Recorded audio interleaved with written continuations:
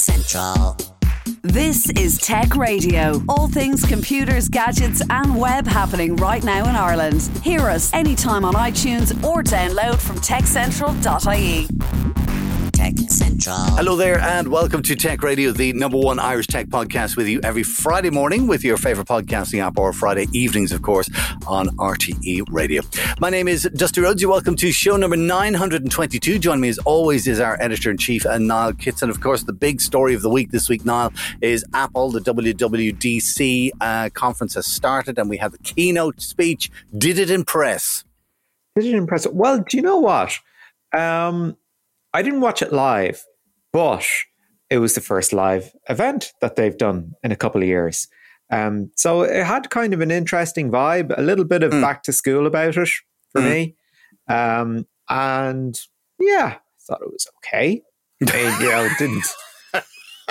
So basically, you're telling me that you weren't impressed.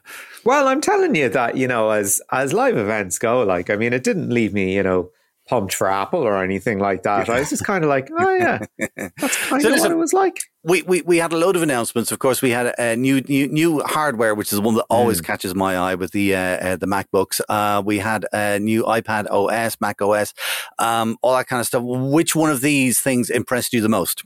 Yeah, well, let's talk about the new MacBook Airs with the M2 chip, because this is kind of your wish list device in a sense. Because when we were talking about the M1 and we were talking about, okay, this is actually leaving Intel and AMD for dust. This is something that's built specifically for Mac hardware. This is the future. This is it. You're going to get a Mac. You're going to get something with an incredible performance improvement. And you said, ho ho. As with anything, do not buy the first generation. Go with the second. So, having seen the new MacBook Airs in all their glory with the M2 processor, has your mind been changed? I would say yes when you put it in that particular context, because no, don't buy the first iteration, buy the second iteration. So I would say that I'm not impressed in that. Basically, they've just refined it. But I would say that I am impressed in that if you were to buy your first ever MacBook Air with an M processor in it, this is the one to get. Okay, so you would go straight to the M2. Oh, absolutely. And let's start with the bad news. I mean, they're starting at €1,500, a little over €1,500. That's the problem. That is the problem, because I got a very good laptop for €900 not a couple of weeks ago. And you know what? For €900, you can get a lot of machine. For $1,500 and change, you would want to be getting an awful lot of machine. And that's, it's 13.6 inches. It's nice that it's got a MagSafe charger adapter. Not that we haven't seen that before, but it's back. Pretty happy about it. Magic Touch keyboard. Yeah. Welcome to the family. We've had that for ages now. 1080p face. If you look at it, you're like, this is an awful lot like last year, except for the processor, Exactly. Yes, but at least they have changed the MacBook Air and they've changed the shape of it, which I don't like. I prefer the wedge design. But anyway, that's only a small thing. They're making a big thing about full-size function keys at the top. That doesn't really bother me. The half-size ones were perfect. Yada, yada, yada. The price increase, I think, would absolutely put me off. The one that's disappointing is the MacBook Pro, because they've put an M2 processor into the MacBook Pro, and other than that, made no changes. Yeah. Well, so you might as well just buy a MacBook Air. That's a good point. Point. Unless they expect people just to go for the extra screen real estate. The first generation M1 MacBook Air had a 13-inch screen. The second gen, they've actually added another 0.6 inches onto it, and they've added 4 cores to the GPU. So that's where your bump is. Yeah, I think you're right. I think MacBook Pro users have been pretty hard done by in terms of the level of innovation for their product of choice. It just seems like the MacBook Air is, the favorite child at the moment, probably because Apple think they'll shift an awful lot more of them, which they're absolutely right in thinking, to be honest. And the 16-inch screen on the MacBook Pro seems to be the only thing that would make you want to go, I really need, a big Well, MacBook Pro. If you need that kind of horsepower, yeah, you go that way. I'll tell you one thing that worries me. It doesn't worry me about the MacBook Pro, but it's an interesting. You said you got a new computer lately. I got a new laptop over the weekend as well. It was on sale at Curry's, and it is the I got the Samsung Book 2 Pro. There you go. Their naming convention is just absolutely awful. But I'll tell you what I liked about it, right? The MacBook Air, all right, as we know, is a really light machine, okay? The new one is even lighter than the old one. It's 1.22 kilograms, all right? The Samsung that I picked up at the weekend, 0.85. Wow. All right, that's 300 plus 300, maybe even 400 grams lighter. Now, that might not seem like you kind of go, that's the weight of a Mars bar or something like that. But listen, when you start carrying those things around with you for work all day, every day, or for school or for college, it makes a difference.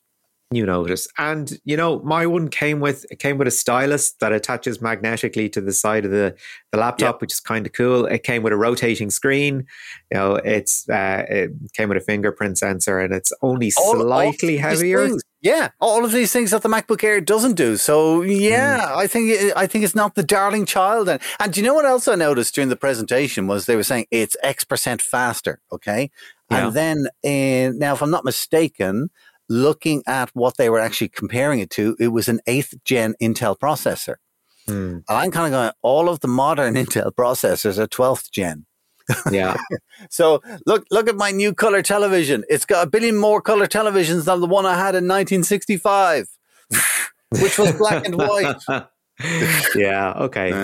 You're stretching the point, but I see where you're coming from. Okay, let's talk about what else that they had. iPad, iOS, they made a big thing on the lock screen. Were you impressed, not impressed?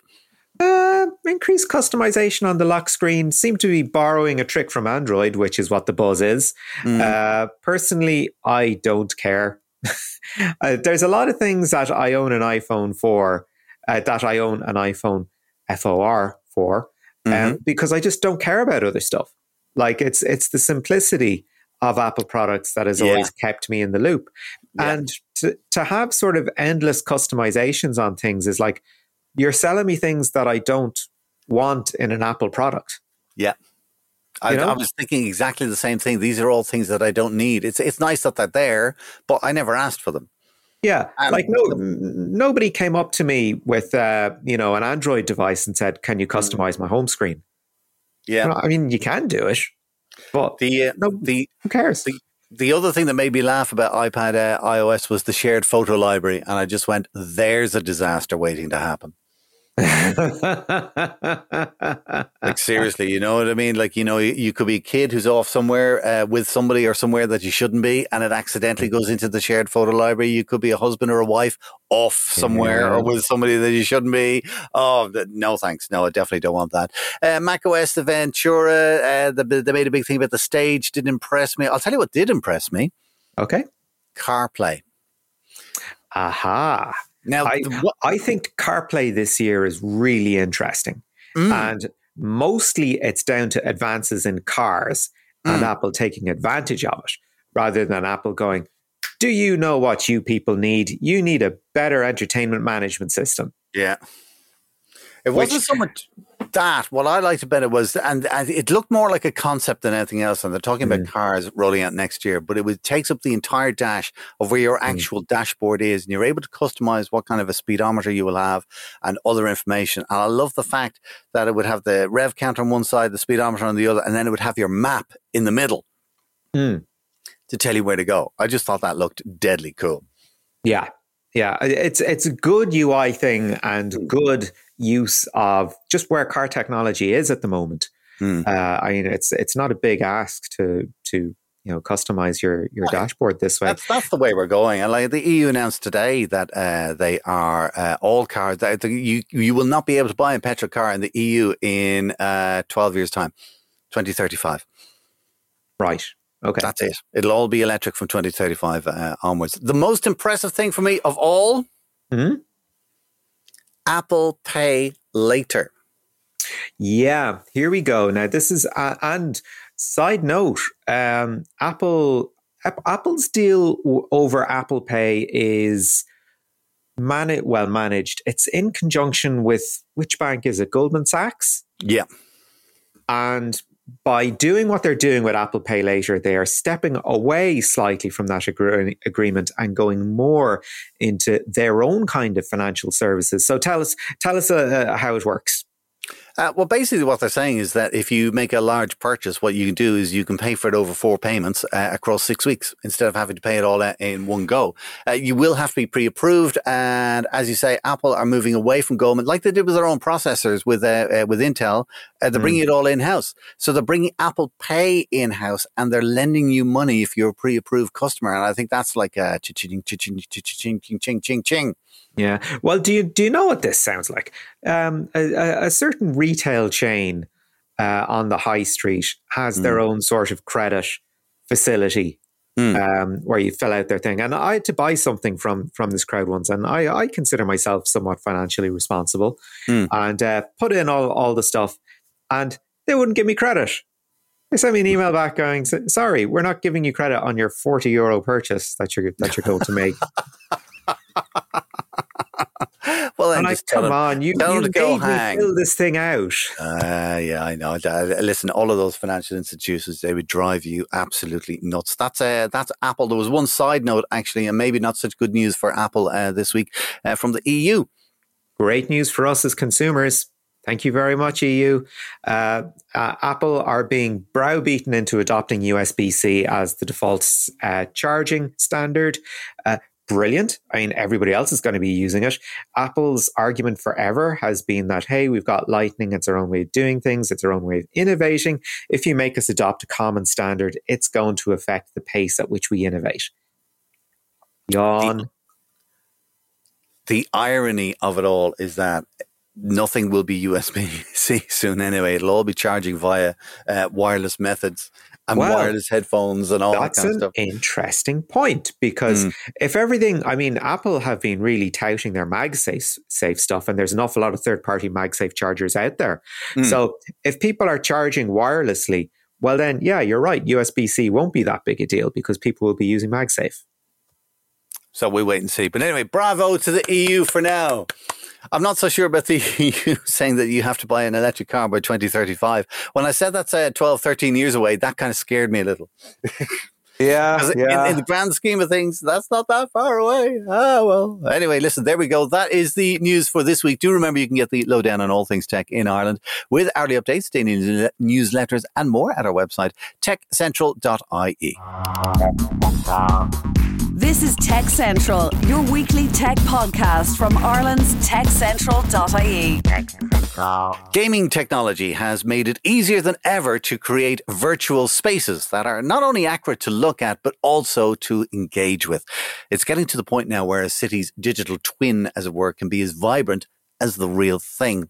Professor Rozenn Dahyot is a professor of computer science at Maynooth University and a principal investigator at the Adapt Centre for AI-driven digital content technology.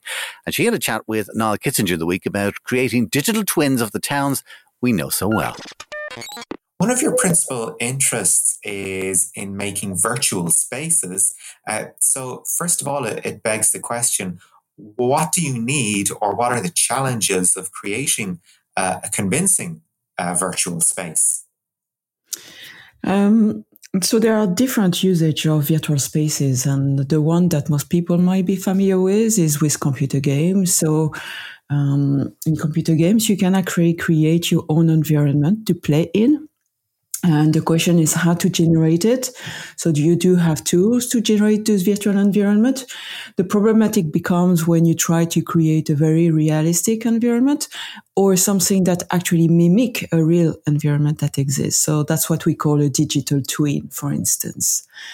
So nowadays, technology that are used for that is to take real pictures of an environment that we want to mimic, and to use deep learning or artificial intelligence algorithm for creating automatically a 3D environment that would be suitable for either for creating virtual visits or for creating a playground for computer games. That's kind of an interesting parallel you've introduced there with games and gaming.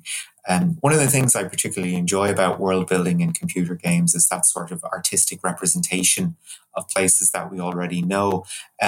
So where do you see your work fitting in with this? Is it, the simple recreation, or is it, okay, let's create a baseline for a city, and if somebody wants to go off and use that as a template for world building from a fairly accurate base, is that where you see some of your work going? So part of my work has been about digital twins, so really trying to replicate a virtual environment that would copy our real environment. So there are plenty of applications for that, one of which is autonomous driving. You really want your cars to learn to drive properly before you actually put the car on the real road. So you want to use a virtual environment for them, for those robotic devices, those autonomous vehicles, to learn to drive safely. So that's one application of having a digital twin. And those digital twins are not just buildings, they are also peoples. Right? So you need to simulate the real behavior of people as they cross the road, for instance. That's really interesting. And the idea of using digital twins as a way of developing and modeling how our cities can become more efficient. In looking at cities, did you take away any particular learnings coming out of projects that you thought, I never would have thought of that? I mean, that's, traffic flows, coming up with ways to make cities more navigable, ways in which that people integrate with municipal services that perhaps you wouldn't have thought about before a project like this. So we had a project, an FP7 project, EU project with France that was about looking at making use of pictures that are posted on social media, in particular Twitter as an example. So people put a picture, put some words to describe that picture or their feeling about that picture. And usually there is a GPS tag and a timestamp associated with it. So we use this type of information, one, to know what people feel about their environment, but also to know more or less where people are in the space. So we can create some mock trajectories, if you like, of pedestrians as they move through these cities. So that can be used more or less as a proxy for creating an environment where we have a realistic behavior of a pedestrian in the place. And we use also photograph for creating mock replica of buildings. So in looking at these recreated pedestrian flows, what kind of sort of behavioral data were you looking at? I mean, you've mentioned there looking at pictures for geolocation and also for a kind of sentiment analysis. So what sort of learnings did you take away from the idea of the city's user experience? So using social media, there were several ideas. One idea was that you land in a city that you don't know and you just wonder where to go for fun or for discovering cultural element of that cities. And of course, you would go to the tourist information center to give you some clues. But sometimes there are new events that emerge that are not registered with the Tourist Information Center, and maybe social media is giving you that up-to-date information. So what we discovered, for instance, that was near Temple Bar here in Dublin, was that people were paying attention to a painting on a mural on a wall that just suddenly emerged, right? So that would not have been pointed out by the Tourist Information Center for you to go and see. But people reacted on Twitter with this new painting appearing on the wall. So this geolocation and this sentiment analysis, as you mentioned, is telling you, the things that are happening in your city, and that might be interesting for you. So that was just one example that we discover as we analyze the data in a particular area, and that was Dublin City Centre that we look into. We look at Rome, we look at Pittsburgh. So looking at what people are taking photographs of is telling you what people feel is visually appealing in their city and in their environment. Conversely, they also react to what they don't like. So if you're unfortunate and you land in a city where there is suddenly a strike of trash collection, for instance, people will react to that, right? If there is suddenly as well a weather event like a lot of rain creating floods in your street, people react to that. So all these type of reaction are coming through social media, and analyzing that automatically provide clues for making suitable decision. And in particular, when it comes to flood, you just want emergencies to be on alert. So you can have a situation where an appraisal of a city is updated pretty much in real time. So it is sort of vastly superior to having to go to that tourist kiosk if, as you say, maybe a piece of street art has appeared that has an immediate viral buzz about it. Do you see people maybe using digital twins as a kind of primer to actually going on holidays, to be able to sort of roam around somewhere and go, I'd like to see that in person, or I'd really like to see this sort of up front, or I wonder if there's any additional details here that I'm missing out on. Do you think this could be a new model of tourism, if you will? So virtual visit exists, right? And it has been done in several places, right? And I think they work. And in particular for places that you need to prevent many people to go and see. So I'm just thinking of, caves where you have very, very, very old paintings where, you need to keep the air very cool, and to preserve basically, the murals that you have there that are historical or prehistorical, paintings. So there are reasons why you would limit access to some areas and only provide the experience to the user through a virtual environment. Does that make sense? It does, yeah.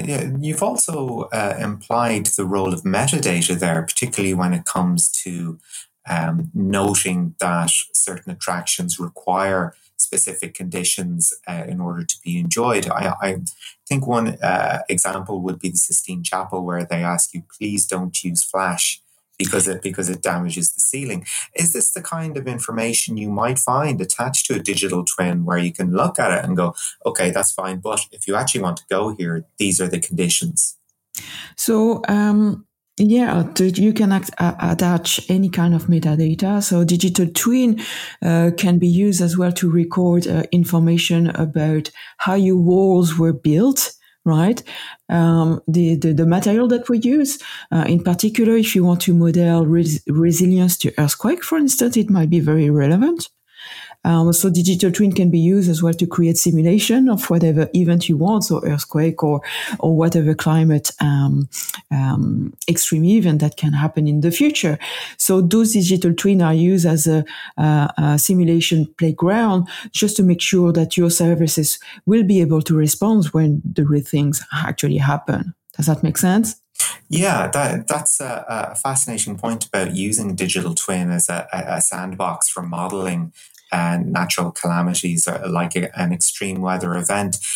Have you had much engagement with municipal authorities on this, or the potential for this kind of technology to go, okay, well, look, you might think this is going to happen, but our model suggests that you're going to have an issue either now or further down the line in these particular parts of the city? Well, when it comes to flooding, I know some of my colleagues in the Hamilton has been working on looking at the sea level rising. That was actually in the press recently. So we know that maybe 2050 or 2100, there might be areas of the cities in Dublin that might be flooded, for instance.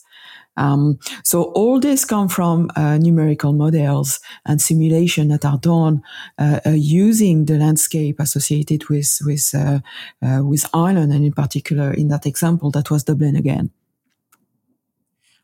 And of course, I imagine that when one is constructing a digital twin, you need that constant flow of data from either social data or, official data or open data. So how do you see these spaces being managed? So at the moment, right, those digital twins more or less exist in different areas, but they are not connected. So, for instance, there is more models that are available for people who are working on, the cables or everything that is underground. So it can be electricity, water that connects house, for instance. So you need to know where these pipes are in the ground. So people use mixed reality. So they have a digital twin available and they can overlay that digital twin onto the street that they need to operate on and be sure that they are digging in the right place and not at the wrong place, right? Just to go and fixing the pipe that they need to fix or adding something new in that particular area without damaging what is already there, right? So in terms of infrastructure management and maintenance, all those ideas of digital twin already is more or less in use. When you build a new building, you do have as well a 3D model that is already available and made before the building is actually built. But at the moment, everyone is doing their own thing, if you like, and there is no link in between those areas. So in between the building industry, the cities that are managing the city, and the like of Facebook and Google that are working in the area of the metaverse that you mentioned. But also Google works a lot with GIS tools. So we remember Google Earth, for instance, or Google Street View, which are, bridging a gap in between, this idea of 3D representation versus images, right? And digital twin as a virtual environment recreating the real environment. A little bit of blue sky thinking here. So do you see a digital twin as working maybe on the following model where you would have a standard municipal model based on open data and then maybe additional data being added as layers by different organizations, say, broadband providers or water providers would charge for access to their own particular twin services, if you will. So you might get a picture of a road through, a municipal service. But if you want to get underneath, you would have to get access to data from, say, Irish Water or Air or any other company that owns a particular service that isn't linked up to the cities. Is that something you can see happening? Maybe that, workmen in telecoms might only need access to, I want to see what the telecoms infrastructure here is. I don't need to see what the water situation is. I think that will come, and I think that should be led by the state on our behalf, more or less. If you think back at autonomous driving, you don't want the car to have access to different type of information. They need to have access equally to the right map or the right digital twin, the most correct one, the most accurate one. Because you don't want just your car to have the best information possible to avoid any potential incident. You want all the cars around to benefit from, the best information possible. Does that make sense? Yeah, and in managing traffic, you've also got the issue of managing public transportation on top of that as well. So you're not just dealing with traffic flow, you're dealing with the availability of buses and trains and seeing if things are running on time. Exactly. So you need a certain level of service that are controlled at the state level, I would say, because they are critical element of our infrastructure. So water, electricity, transportation, all that needs to be completely overseen more or less at the state level, because, ultimately they're responsible. We are voting for them to make the right decision for us. So, but around those things, there will be, an ecosystem providing additional services associated with any kind of services that you might be interested in. So that can be to all the services in your neighborhood that you want to benefit from. So it's difficult to figure out what is going to be the future of that interaction. I kind of see some element of that emerging at the moment. Our tax money is used to actually collect a lot of data from aerial imagery, from satellite imagery.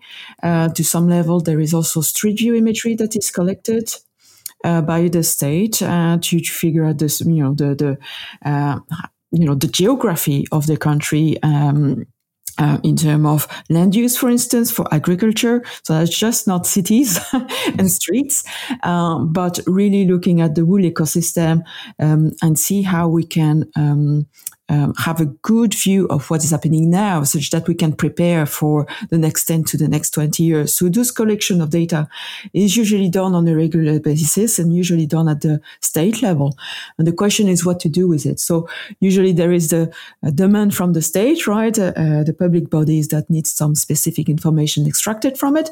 But then around it, there are an ecosystem of startups that try to figure out what sort of other values can be extracted from those, right? So for instance, an example is that now we can see from aerial imagery if you do have solar panels or not on your roof. So it means that if you don't, then someone can go and try to propose you to install solar panel on your roof, right? So provide you a particular service, because we know that analyzing those data, you don't have those things yet. So you see, it creates opportunity, knowledge provide opportunity. So the question is to make the difference or the distinction in what is critical at the level of the countries. So it's critical to kind of be sure that transportation works, emergency works, electricity works, and so on. But then, there are other services that can be taken on by private bodies or companies, and that can emerge from the availability of those digital twin. And that was Professor Rozenn Dahyot chatting with Niall Kitson. For more on the work being carried out by the Adapt Centre, do visit their website at adaptcentre.ie. That's it for our show this week. Do remember you can get the lowdown on all things tech in Ireland with hourly updates, daily newsletters and more at our website techcentral.ie. And of course you can listen to us each week online or Fridays with RTE Radio 1 Extra. Until next time, from myself, Dusty Rhodes, and from Niall Kitson, thanks as always for listening and have a great weekend. Get Tech Radio. Subscribe for free with iTunes or download on demand at techcentral.ie. Tech Radio is produced by digitalaudioproductions.com. Tech Central.